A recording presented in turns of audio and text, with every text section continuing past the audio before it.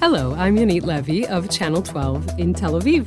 And I'm Jonathan Friedland of The Guardian in London. And we are Unholy from Keshet Podcasts, two Jews on the news. Actually, two Jews who were away from the news for 2 weeks. I missed you, Jonathan. I missed you too, and great apologies to the listener who got in touch to say, where are you? I think there were about two or three. I think it was who were at upset, least, and a few hundreds in my WhatsApp. Absolutely right. No, and we were sorry to be away for the Pesach break, but we are back in business, and great Indeed. timing because it's a big celebratory day in the calendar, Yonit. Indeed, it's Israel's 73rd Independence Day, Yom Ha'atzmaut, and driving around Tel Aviv today, I suddenly realized, it dawned on me that there's a new scientific revelation. The creature with the shortest memory has been found. It's a vaccinated Israeli post-lockdown. Really, because if you drive around Israel, it's as if, coronavirus never existed. I mean, obviously it did. 6,300 Israelis lost their lives and many Israelis their livelihoods. But the national mood is of total normalcy. And when you think about the fact that a year ago we went under lockdown with the most severe restrictions, all of the ceremonies, the Yom HaZikaron, the Memorial Day and of Independence Day, were all without without audience, and really the most severe decision to say that families of fallen soldiers can't even walk into the cemetery, the military cemetery, because of social distancing restrictions, and where we are today. So it's pretty remarkable. Doesn't this go to this idea that Israelis are nothing if not the world's most binary people? In other words, you've got kind of two modes. Either it's absolute crisis, total lockdown, no one goes within 100 yards of each other, or it's complete back to normality. Let's party, which I applaud. Here we are, obviously marking Independence Day. Jewish schools and institutions are doing that, but it's still in a kind of lockdown way, pretty hybrid combination of lockdown and non-lockdown. We're good in Britain at doing grey. The sky is often grey, and we know how to do grey somewhere in between, and that's how it is. So we're not doing the normal thing, but it has coincided with, at last, outdoor socializing and gathering, hospitality being reopened. And so I was on a BBC Politics TV show this week, and the opening question was, so, Jonathan, were you back in the pub garden last night? Because pubs have been reopened, at least for their gardens. And I really had to fight hard not to reply with, I'm Jewish. Of course I wasn't rushing back to the pub garden. I'm waiting. It's not my top priority.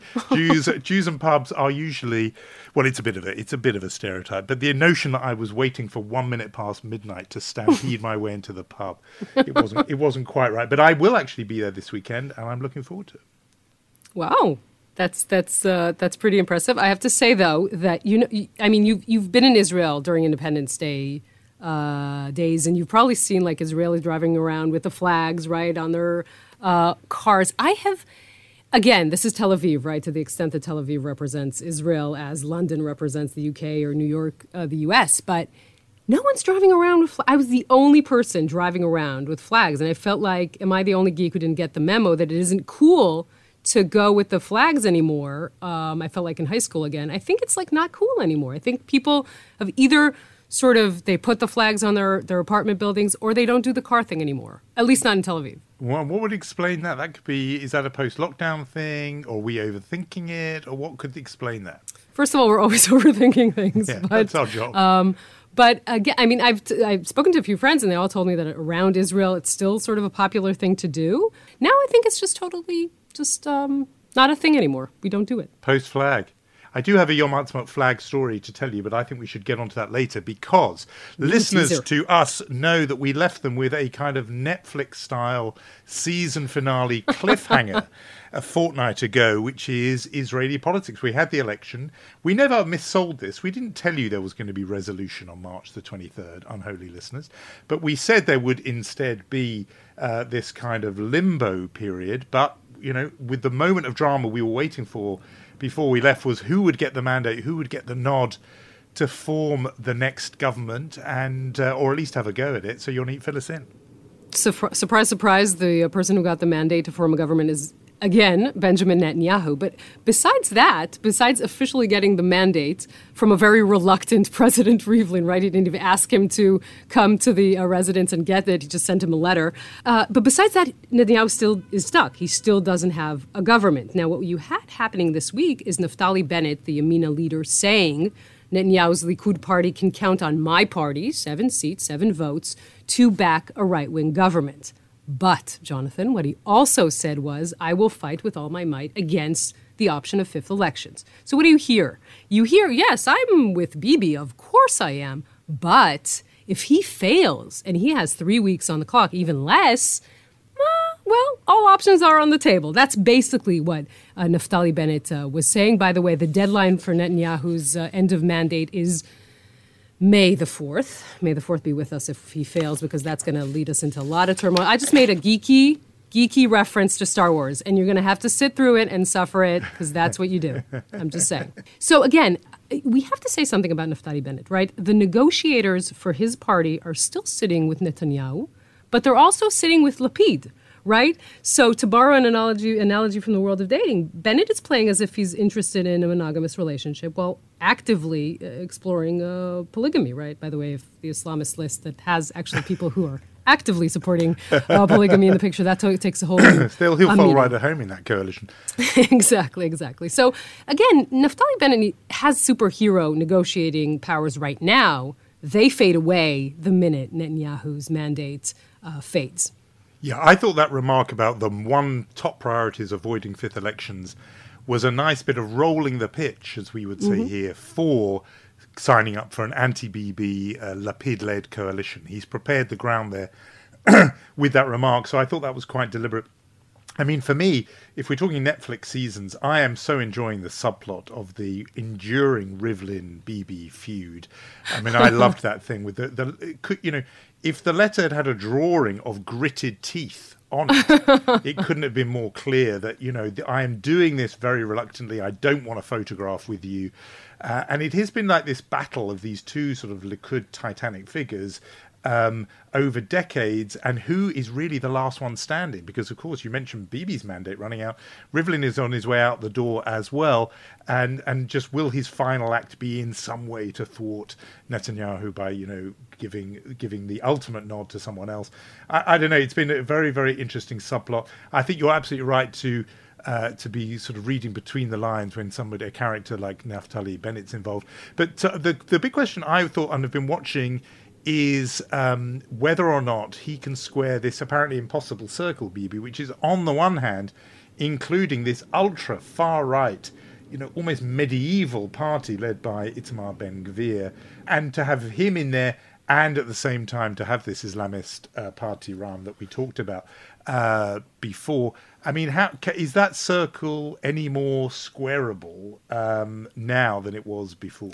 If anything, it's less, because what you had was Bezalel Smotrich, the head of the religious Zionism party, on the eve of Yom HaShoah, by the way, tweeting, a Muslim that doesn't recognize that Israel belongs to the Jewish people doesn't have a place living in this land, right?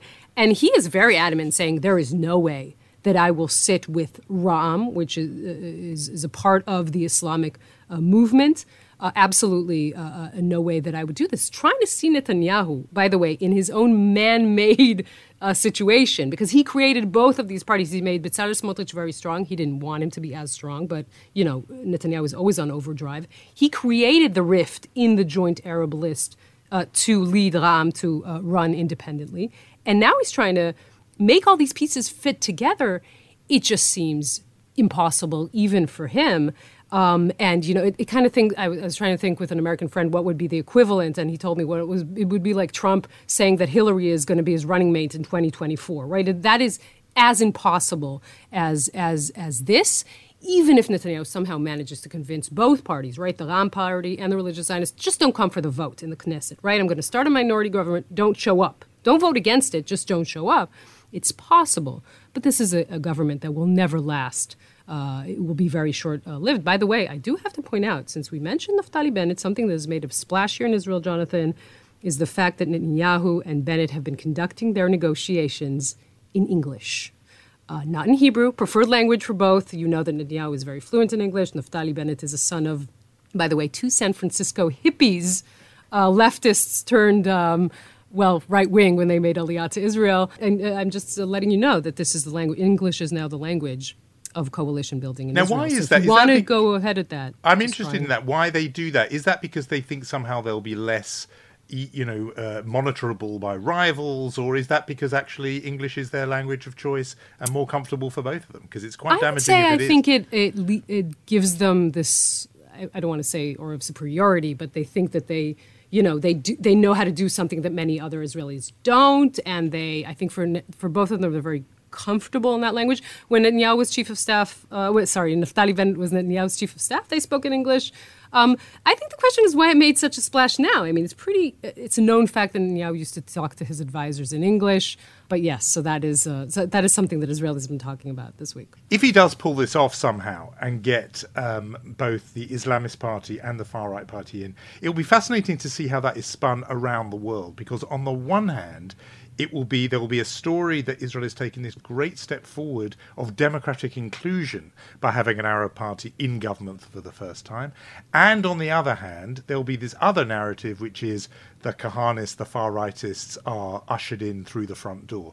And which one of those gets spun around the world by Israel supporters and critics will be fascinating, because there'll be a pro-democracy story and an anti-democratic story in the same moment. And I think that will be an interesting moment for Israel. It's extremely interesting. I have to tell you, as an Israeli, I feel like there is, I don't know how this will end, let's be honest, but I do know that it feels like there's a seismic shift here that can't be reversed, right? The minute the Israeli right is discussing the involvement of Arab-Israeli parties in the political coalition game, this cannot be reversed. Right. It's so interesting, by the way, to see the Netanyahu loyalists who once delegitimized the Arab list try and give Mansour Abbas a hechsher, right, saying, he wants nothing to do with the Palestinian nationalism. He's just concerned with civic problems of the Arab Israelis. I mean, it's an interesting thing, but they know, and Netanyahu knows, that once this door is opened, it can't be closed again.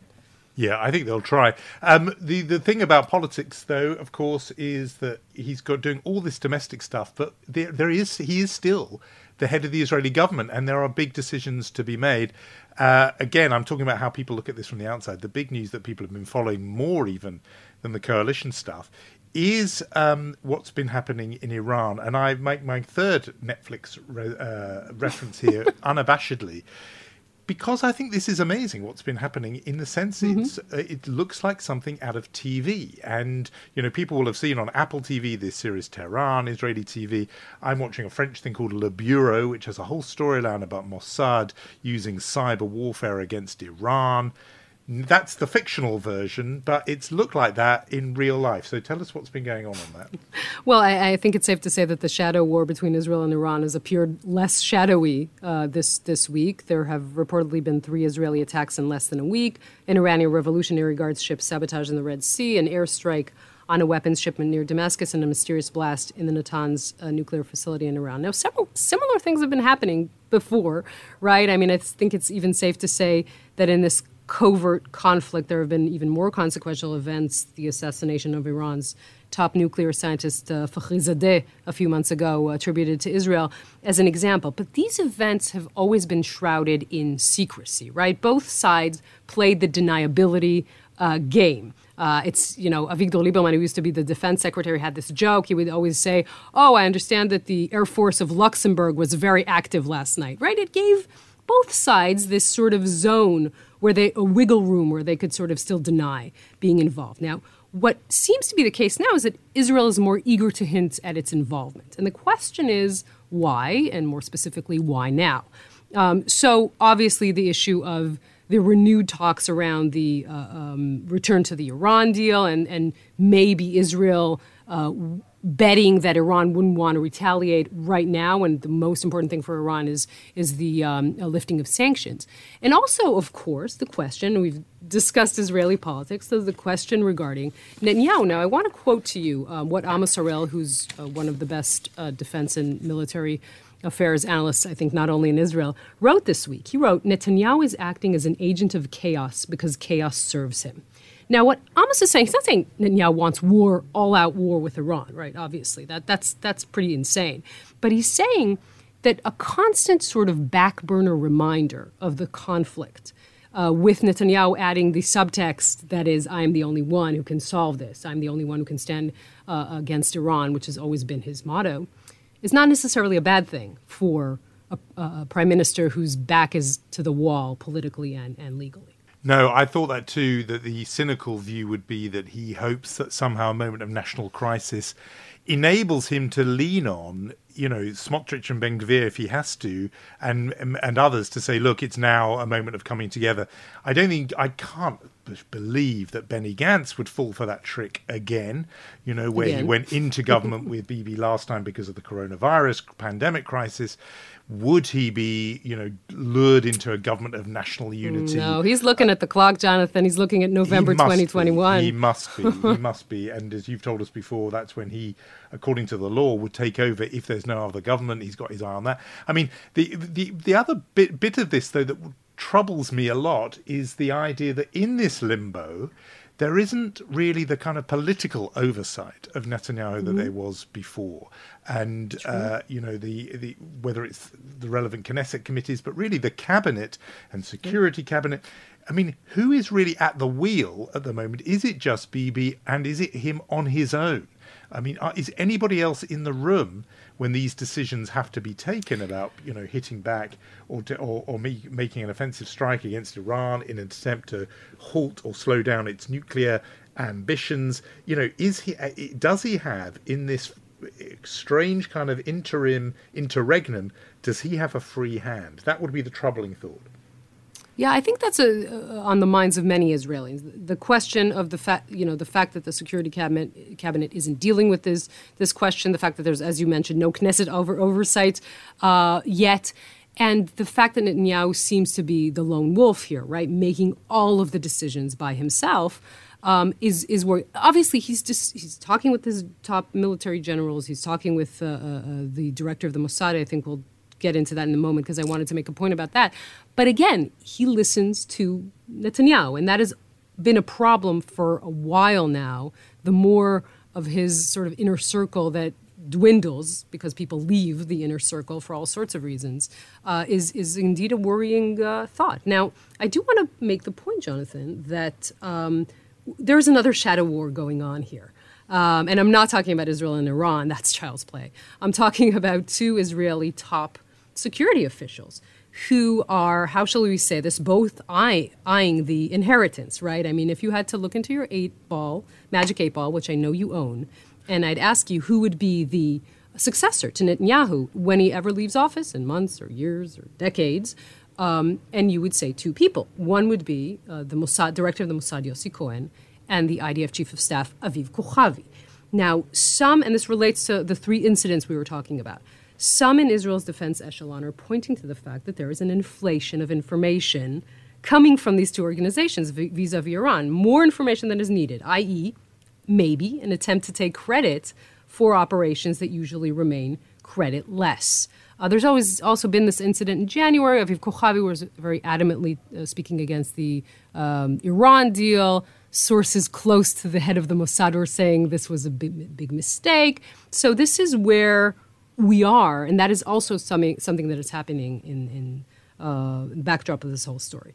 Yeah, that would be troubling, I think, for people who have previously admired the kind of discipline and discretion of those at the top. If they are now fighting for credit, that's always where trouble begins, just in politics anywhere. Big story out of the Jewish diaspora, I think, this week, and particularly in America, will be something very, very different, and that is the death of Bernie Madoff. And the reason why I think it's worth us discussing that is Bernie Madoff. The Mossad had nothing to do with it. Just you were nowhere near there. The thing about Bernie Madoff is, obviously, there's a kind of collective cringe in Jewish diaspora communities when someone does something bad and is in the news, and you wait to hear their name, and you hear a Jewish name, and you do a sort of face palm because you can't bear the idea that some horrible fraudster or criminal is Jewish. This is the Harvey Weinstein syndrome, or Jeffrey Epstein syndrome. Should we go on? Let's not go on. There's a kind of cringe. But with Madoff, there's an extra dimension. It wasn't that he just happened to be Jewish and did this massive pyramid scheme, estimated at around $50 billion fraud, the most enormous fraud. It's rather that there was something very specifically Jewish to the whole story in terms of his victims and this is what I wanted to talk about, even his methods and the ability to be successful. And that is that he ripped off people by promising these, but too good to be true investments, telling people invest your money with me and you're going to make 10-15%. Who are the people who invested with him and lost a fortune? You just you read through the list of victims, and it is a roll call of major global and particularly American Jewish organizations. So that he ripped off Hadassah, the women's Zionist organization, which supports hospitals and other things in Israel, to the tune of $90 million that it had invested with him. I mean, as somebody said, who rips off Hadassah? That is like mugging your grandmother. I mean, but he did that. He took to $100 million from Yeshiva University. The Jewish Community Foundation of LA lost $25.5 million, and the equivalent body in Washington, D.C., $10 million. Ramaz Jewish Day School, I mean, in New York, I know people who went to that school, lost over $5 million. American Jewish Congress. Elie Wiesel lost all his savings. Holocaust survivor Elie Wiesel, Nobel Peace Prize winner.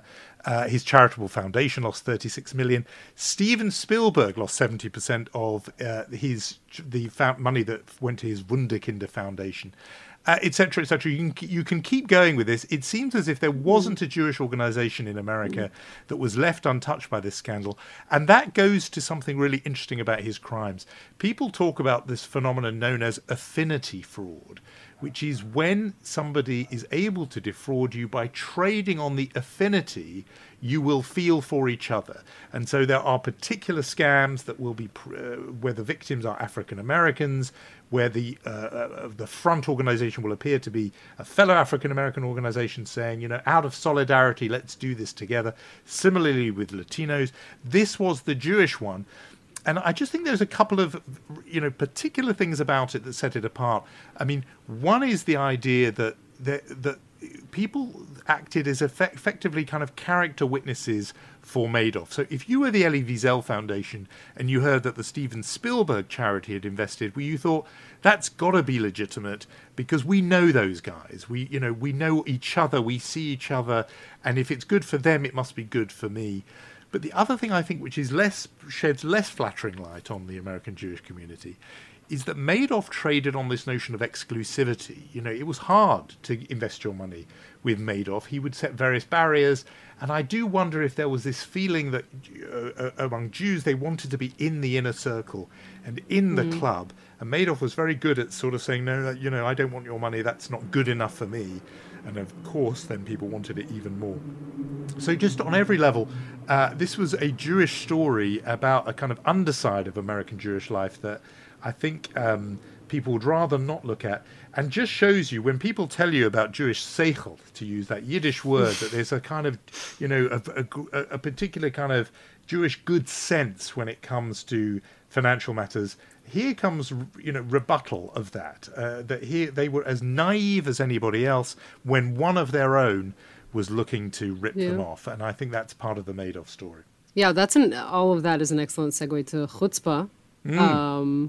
That we should talk about, but didn't we want to say a few more words about Israel's 73rd Independence Day? The 73rd birthday, of course, we must. So we'll pause on the chutzpah. Well, before we get to chutzpah, we should have a moment of celebration as we think of this particular story, which is, I have told you and our listeners a couple of times before about the fact that I live in the Haredi part of North London. I have Haredi neighbours on both sides, and when my children went to Simon & Mark's Jewish Primary School, which they did, which is a wonderful Jewish school in this area, it's a school that is, among many other things, very celebratory on Israel's birthday. And at one point, one of the veteran Hebrew teachers of the school telephoned the police to say there's a terrible thing going on, which is that people are burning the Israeli flag outside our school. And this is terrible because all the children will be so intimidated and they're terrified. This was in the early noughties when it was the period of the war on terror, etc., post 9/11. And the police sent teams of squad cars over to the school fearing this was going to be some terrible incident in sort of war on terror relations. They arrived to find a group of Neturei Karta Hasidim Oh dear. burning the Israeli flag as a demonstration outside this school, which had lots of blue and white flags. Imagine trying to explain to members of the Metropolitan Police in London why exactly it was. They arrived there and they were looking at these Haredi men thinking, which ones are the Jews from the Jewish school? Who's the victim here? They were so confused. Try to explain religious anti-Zionism to the constable of the London police force. This was a very tricky moment in the life of our neighbourhood. And every Yom Ha'atzmaut in this area, I always think of it. Oh dear. And can I let you in on a little slightly guilty secret, which is... Please do. I, as you know, and we've talked about many times, I feel very bound up one way or another with Israel, and sort of always have. You know, my mother was born in Petach Tikva and so on.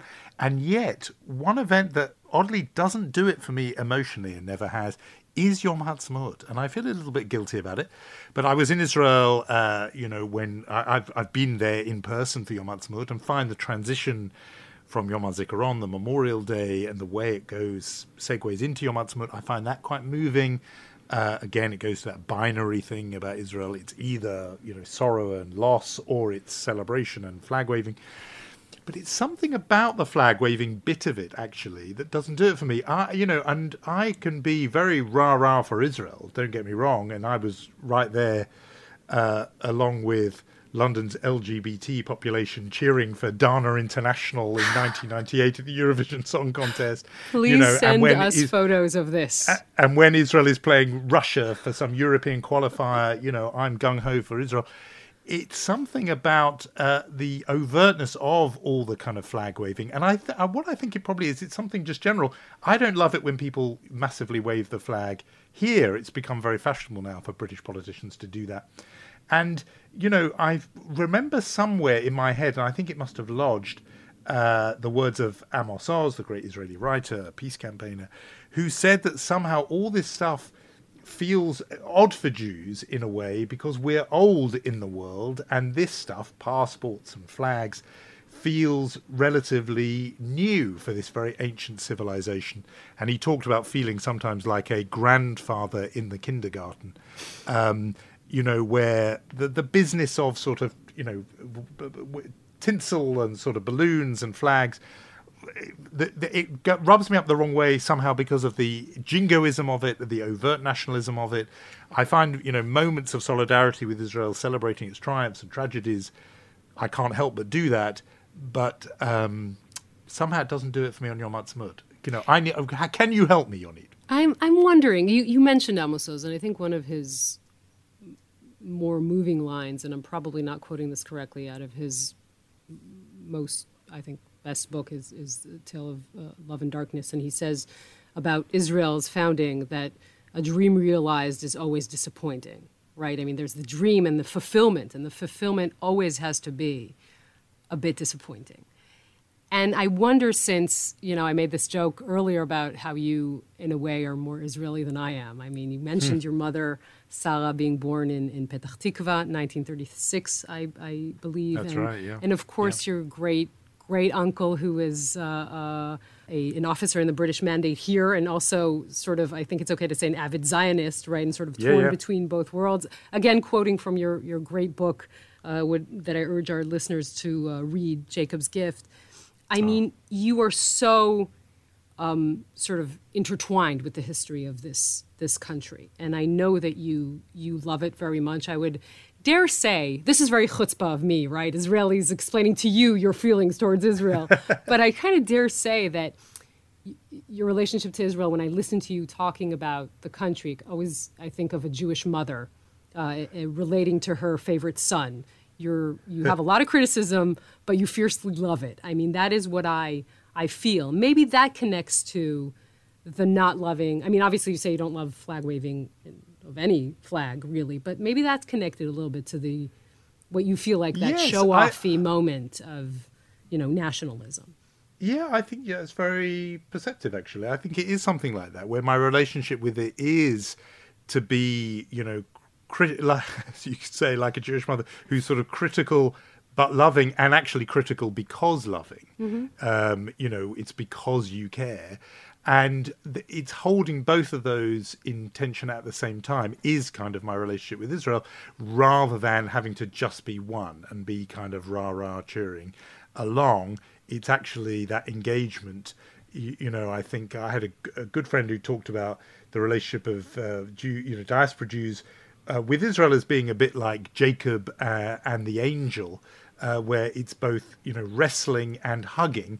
And that is the relationship, actually, that you are intimate and bound up with Israel, even as you appear to be wrestling and grappling and even struggling with it. And somehow Yom Ha'atzmaut asks you to sort of park that and no longer be this sort of critical friend, but just to be the kind of, uncritical friend. And somehow maybe I find that just a little bit difficult because I want to sort of take the whole thing. But as I say, I can have my moments, and I think the mark of someone who does feel bound up with the country is that you celebrate its triumphs and grieve its tragedies. And, like I say, whether it's, voting time at the Eurovision Song Contest once Britain has been knocked out, which by the way happens very early, or its tragedies, and and those come, obviously, we know all too often. So one way and another, feeling bound up with it, and maybe Yom Ha'atzmaut doesn't really allow that sort of complexity quite enough. But look, there are 364 other days in the year that do,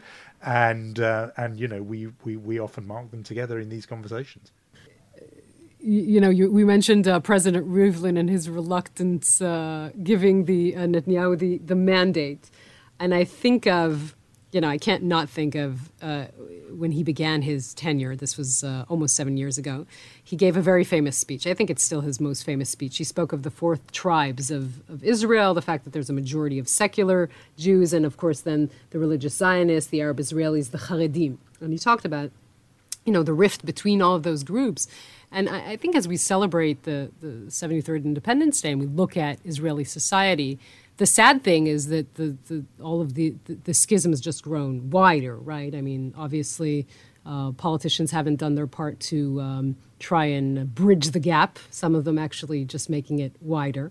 And maybe, and this could be a good point, I hope, maybe because Israel doesn't feel like it's under existential threat the way that we used to feel, then a lot of that social cohesion is sort of dwindling.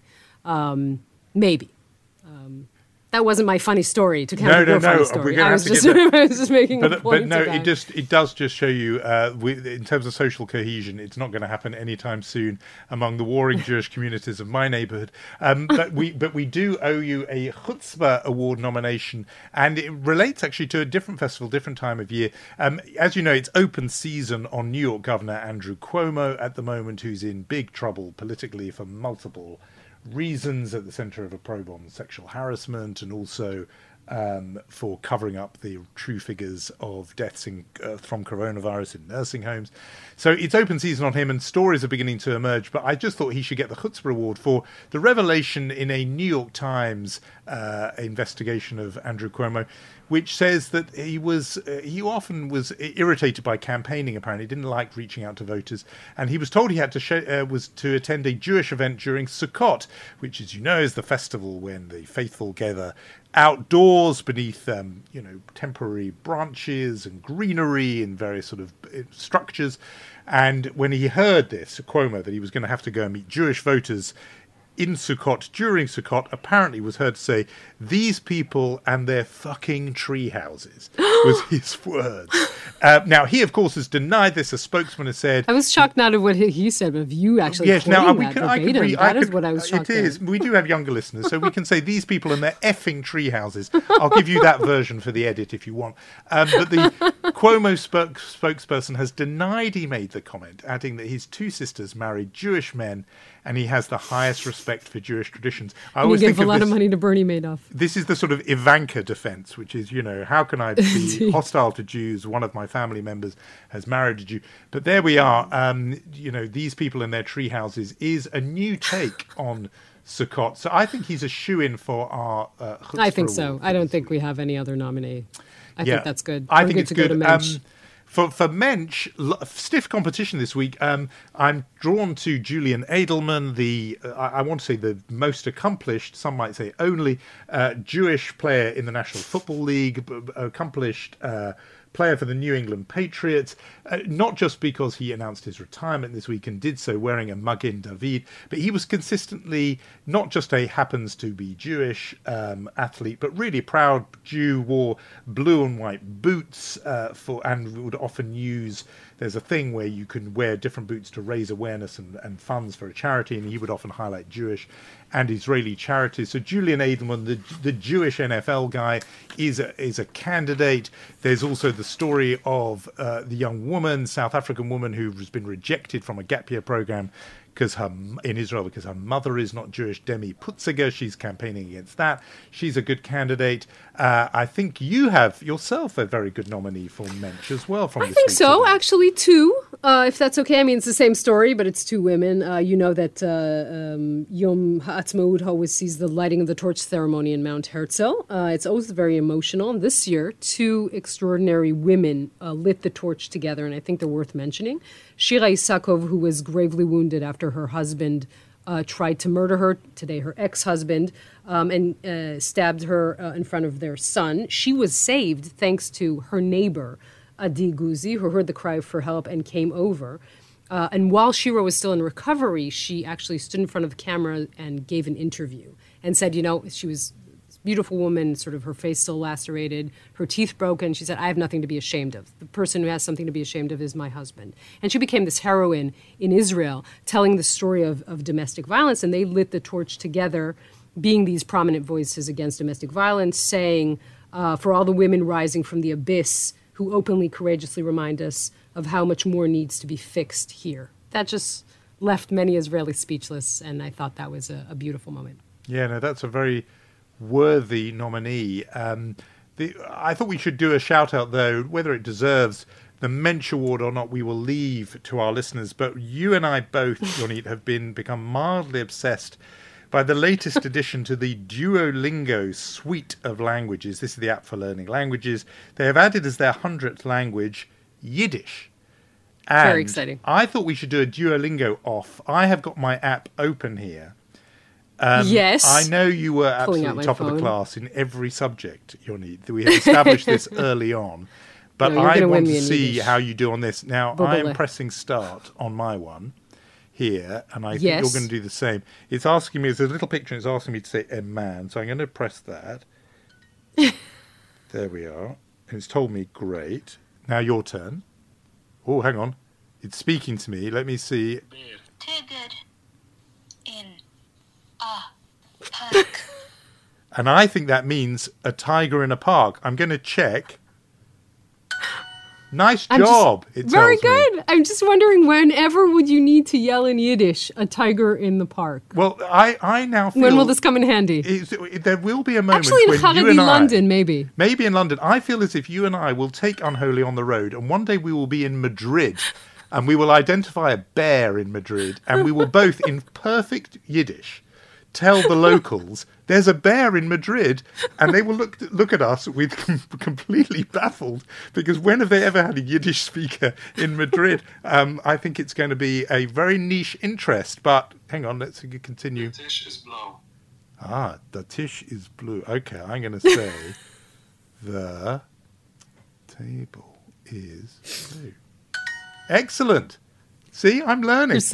You're such a nerd. I don't think I'm not going to be continuing to do this long afterwards. I'm sure you will. I just have to, I don't want to disappoint the flocks of people rushing to the Duolingo Yiddish app. I'm just saying that there are some phrases there you really have to be somebody's grandmother to pull off, Jonathan. Yes. Let's be honest. I think that's true. And that is some way off for both of us. That would be our Mensch and Chutzpah nominees for this week. I think that may be our podcast for this week. You have to, it's compulsory, subscribe. You have to follow us on Instagram at 2 Jews on the News. No letters, no numbers, just 2 Jews on the News. Give us a rave review, ping us, mention us, talk about us in Yiddish to your friends.